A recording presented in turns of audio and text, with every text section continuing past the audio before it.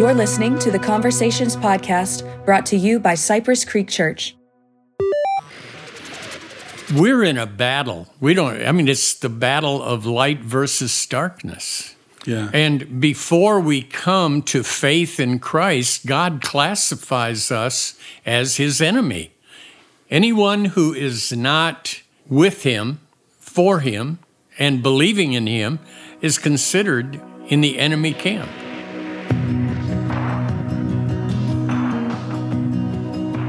Howdy, everybody out there. Welcome to this version of the Conversations podcast. It's just your friendly neighborhood worship leader, Ben Kiowski, here with Bob Maas, our pastor of spiritual formation. Bob, thanks for being on the podcast today. I am happy to be here. So you taught us, jumping right into it, you taught us yesterday about, you spoke about a couple of snapshots in the Old Testament, the original sin, and you even talked about the Tower of Babel a little bit. And in all of that stuff, the main point was to talk about trusting God. And toward the end of your talk, I'm going to kind of back into it. Toward the end of it, you asked the question, where are we right now? And so I kind of want to ask that question back to you. Where do you think we are, like, as a culture? And then we'll also talk about individually. But where do you think we are with putting our trust in God today? As a culture, I think our culture is in the kingdom of darkness. I say that because we are rejecting our Judeo-Christian heritage in this country. We're rapidly taking what had been for hundreds of years accepted as gospel truth. And back about 70, 80 years ago, maybe, things began to change. And I believe, without any reservation, we are living in darkness in the United States of America. Yeah, it seems, over time, I would tend to agree with it. We're putting less and less trust in who God is and who he says we are, and more trust in our own reason. Of course, we know that's been going on since, the 1800s or whatever. But even before that, in the early centuries after Jesus ascended, people immediately started continuing to follow their own wisdom and their own ideas. So I guess the next question would be, how do we get back individually? Correct me if I'm wrong, but I think it takes each of us realizing our own darkness to get back to trust. Is that what? How do you think we can get back there? Well, I believe, and again, this is all by faith. Sure.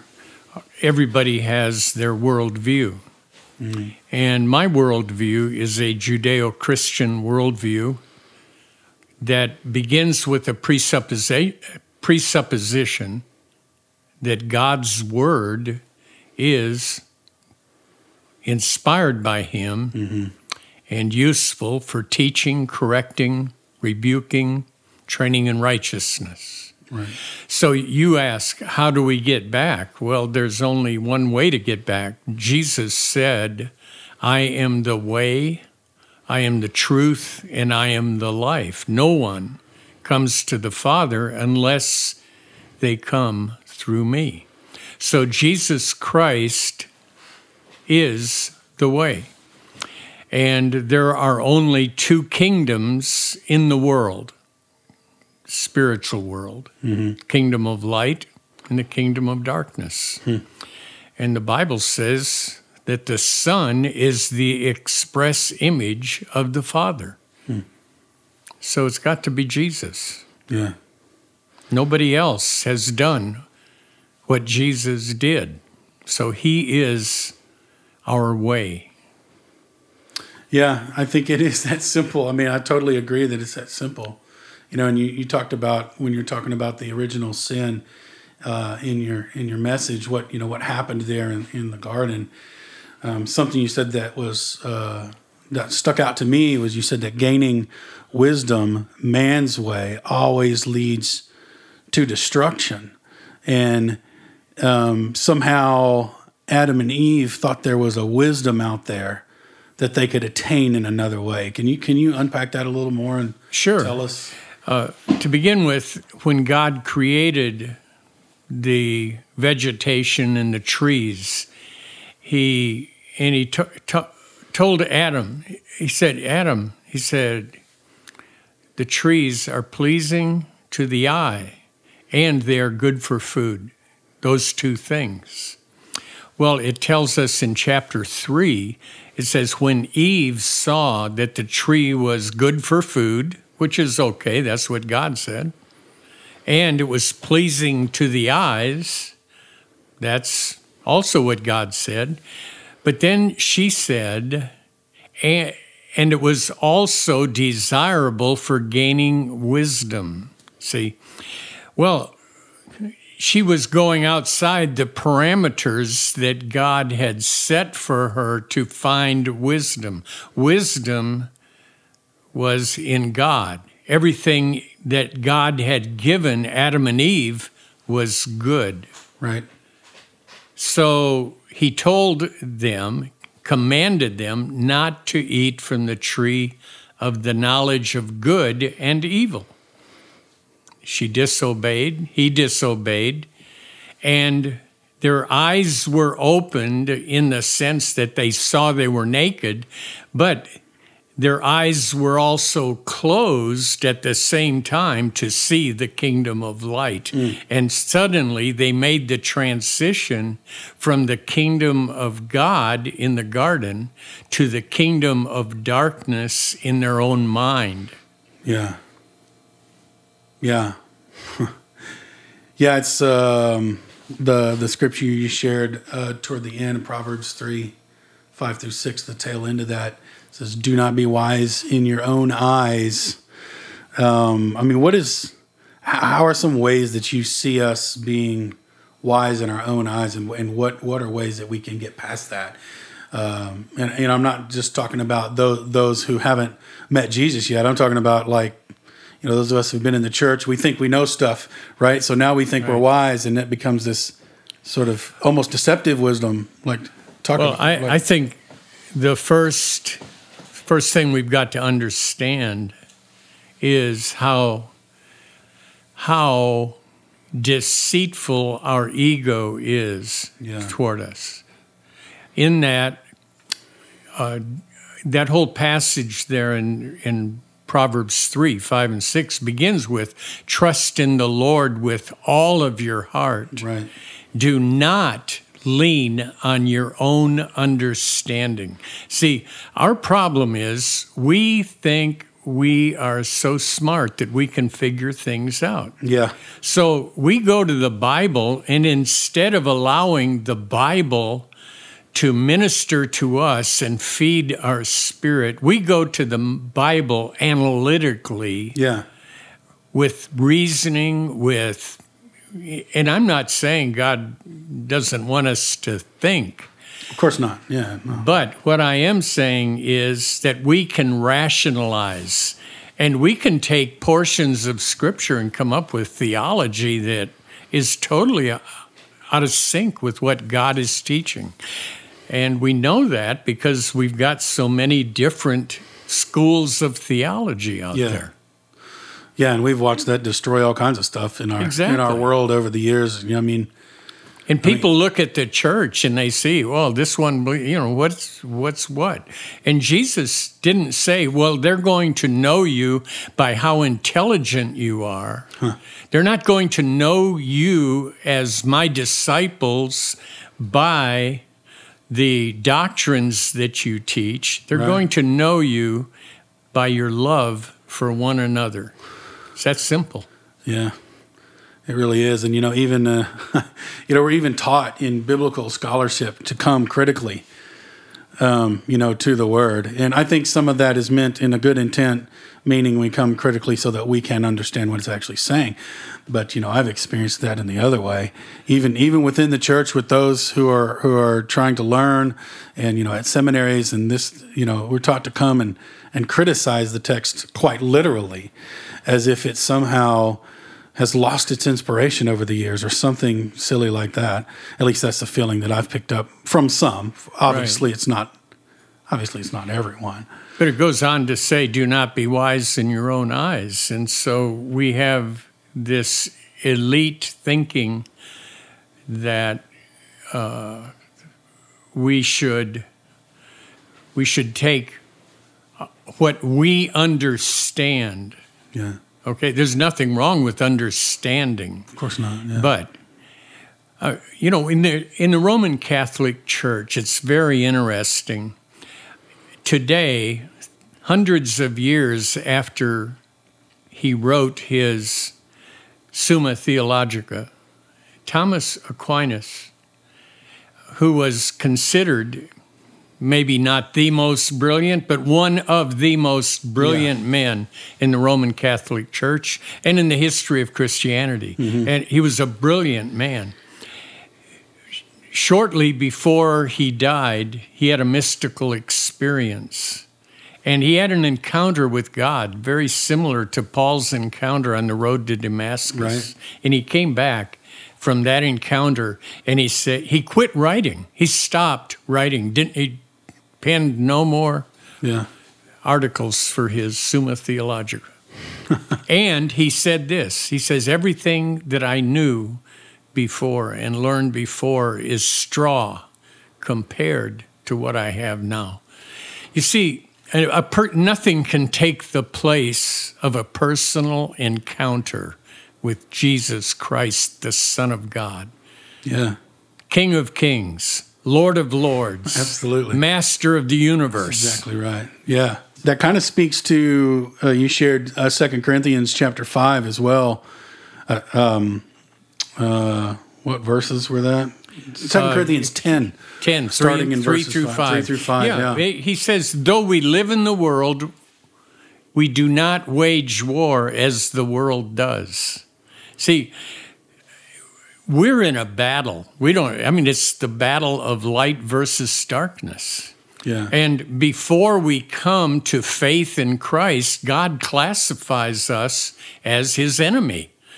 Anyone who is not with him, for him, and believing in him is considered in the enemy camp. Right.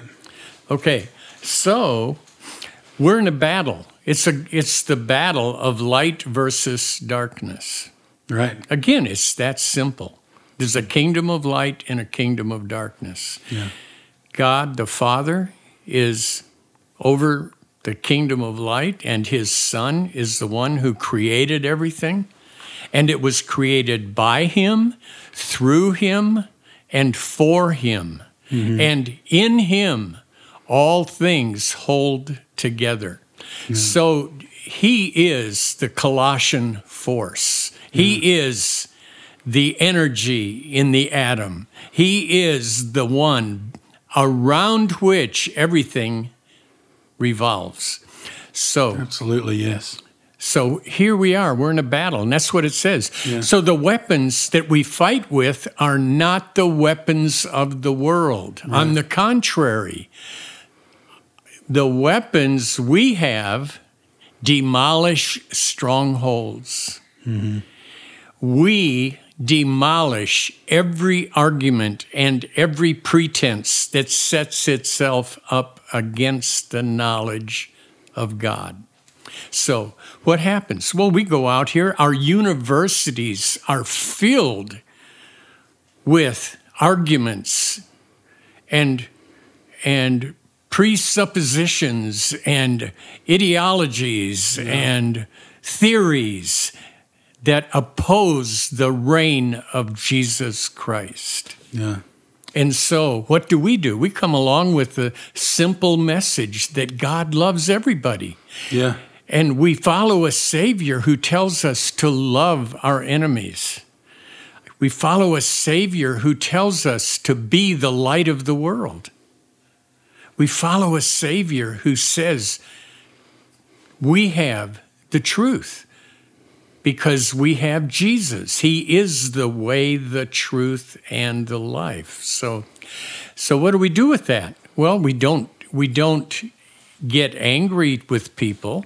We don't have to. We don't need to get angry with people. We don't need to go out and burn down buildings. We don't need to destroy. We don't even need to go out and protest anything. All we need to do is stand. Mm-hmm. And we have the Word of God. And an argument comes against us, a false pretense comes against us, and all we have to do is speak truth. Yeah. You see, it's interesting that in the garden, Adam and Eve was tempted because of the lust of the food and the eyes and the pride of gaining wisdom. Yeah. That's exactly how Jesus was tempted in the wilderness. Yeah. And what did he do? Did he fight? Did he argue? No, he simply quoted a verse of Scripture. Right. Very simple verses of Scripture. And all throughout his ministry, the religious leaders of his day, they tried to trick him with questions. And what did he do? He came back with a simple answer, a simple story. And his message, his simple stories demolished the strongholds that were coming against him. Yeah. Seems all pretty straightforward, I would think. You know, it's interesting, you were talking about it's essentially the same deception and temptation in the garden that it was for Jesus when he went out and he was tempted. And then we see the two different responses. And it's like something that I've said. I'm sure I heard it somewhere. I'm not claiming to have come up with it. But it's like Satan isn't really that smart. He's just experienced. He's been working on us for a couple of thousand years or however long. And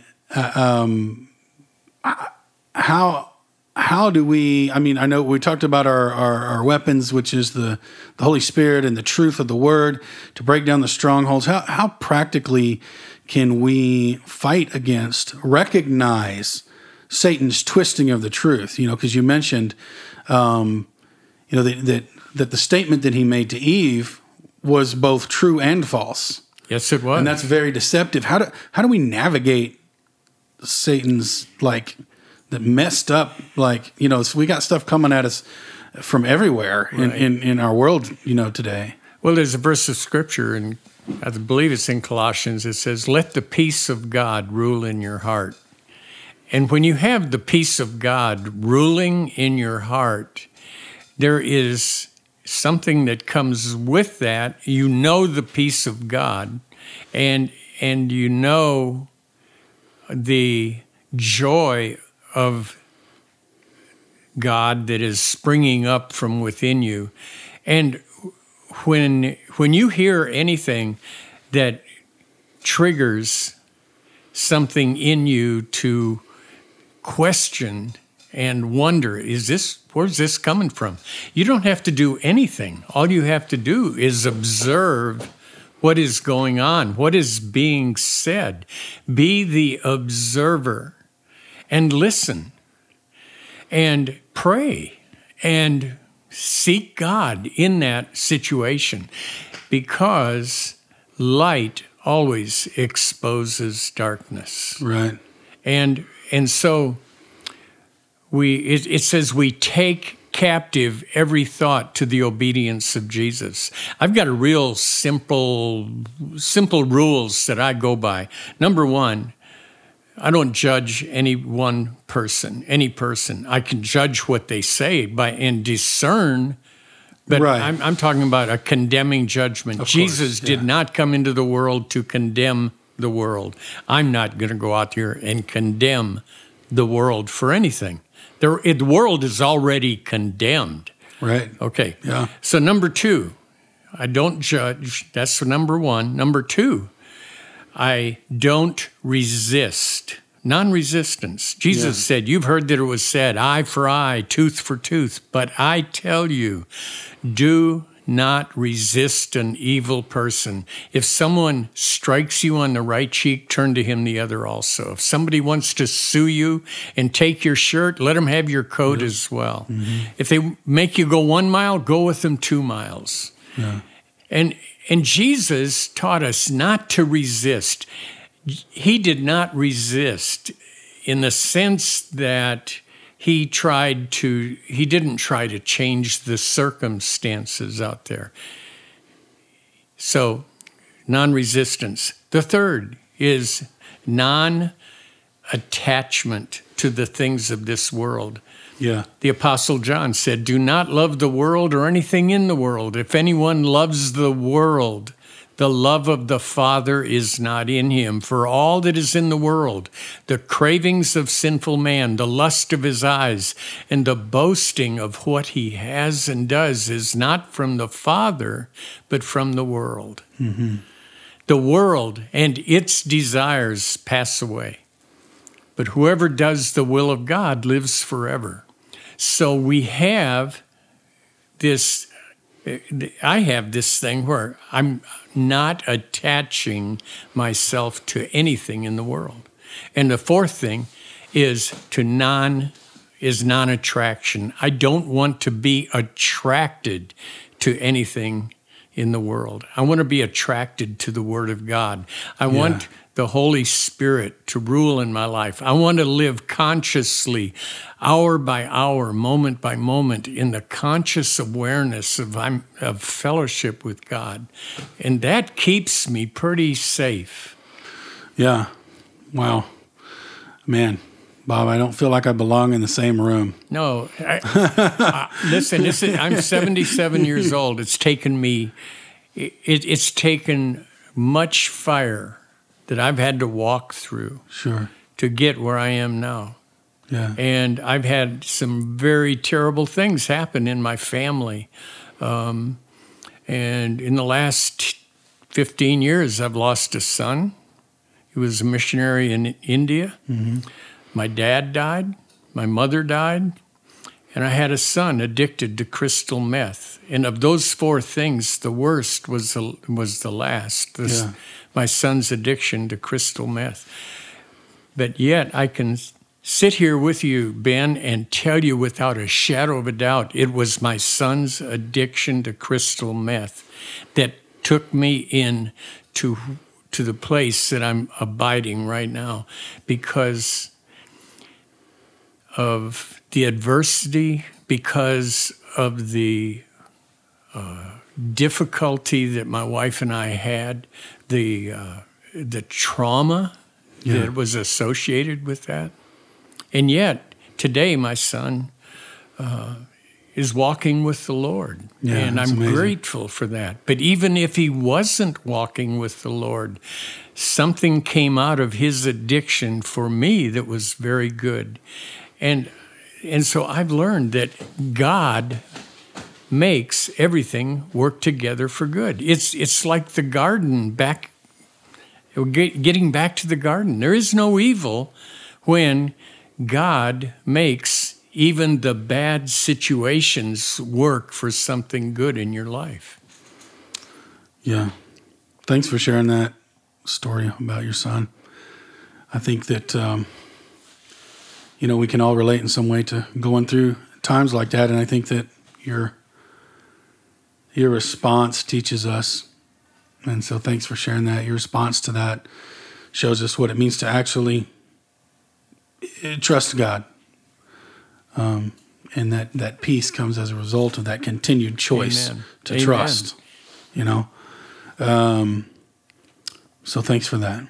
So shifting gears a little bit, and kind of as a little bit of wrap up to this version of the podcast, you gave us a strong exhortation as fathers. Father's Day was yesterday. We have the Father's Day week, and your exhortation was to be a man of God who stands for the truth. And if you could, as we kind of end this this version of the podcast, can you give us a little more there? Can you add to that exhortation and encourage us? What does it mean to be men who stand for truth? Okay, to be a man of God that stands for truth, to me and my understanding, it means make a wholehearted commitment to trust God, surrender, and love people the way Jesus did. Mm-hmm. And surrender means abiding in Christ and allowing His word to abide in you. Mm-hmm. And fortunately, I came in contact with a group of people called the Navigators early on in my Christian experience. And I've been memorizing Scripture for the whole time that I have been following the Lord. And I would say the one discipline that will help you in every other discipline is Scripture memory, committing to memorizing the Word. Mm-hmm. I can remember when Jose spoke at the beginning of our series on spiritual disciplines, and he said, if we hear the Word of God, we remember 5%. If we study the Word or something if we read the Word, we remember 5%. If we hear the Word, 15%. If we study the Word, 35%. But if we memorize the Word, we retain 100%. Yeah. Now, this is what I believe God has called me to do, really, is to help men memorize Scripture. And we have been blessed at Cypress Creek Church with an app that makes it so simple to memorize Scripture. And so I am spending the rest of my life helping men learn the Word of God, not theologically. I don't get into theology. Right. I go to the Word of God and let the Word of God speak for itself. That's amazing, I allow the Word to interpret itself, and I trust the Word of God. So that's what I do, and I'm seeing tremendous fruit from it. Yeah, awesome. If there's men out there listening to this podcast, how can they get in contact with you if they want to start on this road to this spiritual discipline of memorizing Scripture? My email and women as well, but we're talking about fathers right now, right? But just email me at bob@cypresscreekchurch.com, and I'd be happy to visit with you. And we are doing that at Cypress Creek Church. We are putting together teams of people that are helping other men. It's like iron sharpening iron. It's a tremendous way to really understand what the kingdom of God is all about. Because in Psalms it says, "The word is a lamp unto my feet and a light unto my path." And that's what we've got to have. We've got to have the Word of God, because the Word of God illumines us. It gives us the light that we need to take the steps that we need to take to follow Jesus. Well, that's amazing. Thanks, Bob. Thanks for sharing. Well, thank you for having me. I've enjoyed being here. I love you, Ben. It's always fun. I appreciated having you there leading worship. You were just so into it. It just blessed the socks off me as we were preparing yesterday. Well, as they say, that's me. I can do no other, as it were. So... Well, thanks, Bob. That's it for this version of the Conversations podcast. We will see you next time. All right. Amen. All right. Hey, thanks, everybody, for listening to the Conversations podcast. If you have any questions that you want us to answer on the podcast, you can email us, conversations@cypresscreekchurch.com. Also, don't forget to subscribe and share the podcast. Thanks for being here again, everybody. It was awesome. That's it for this version of the podcast. We will see you guys next time.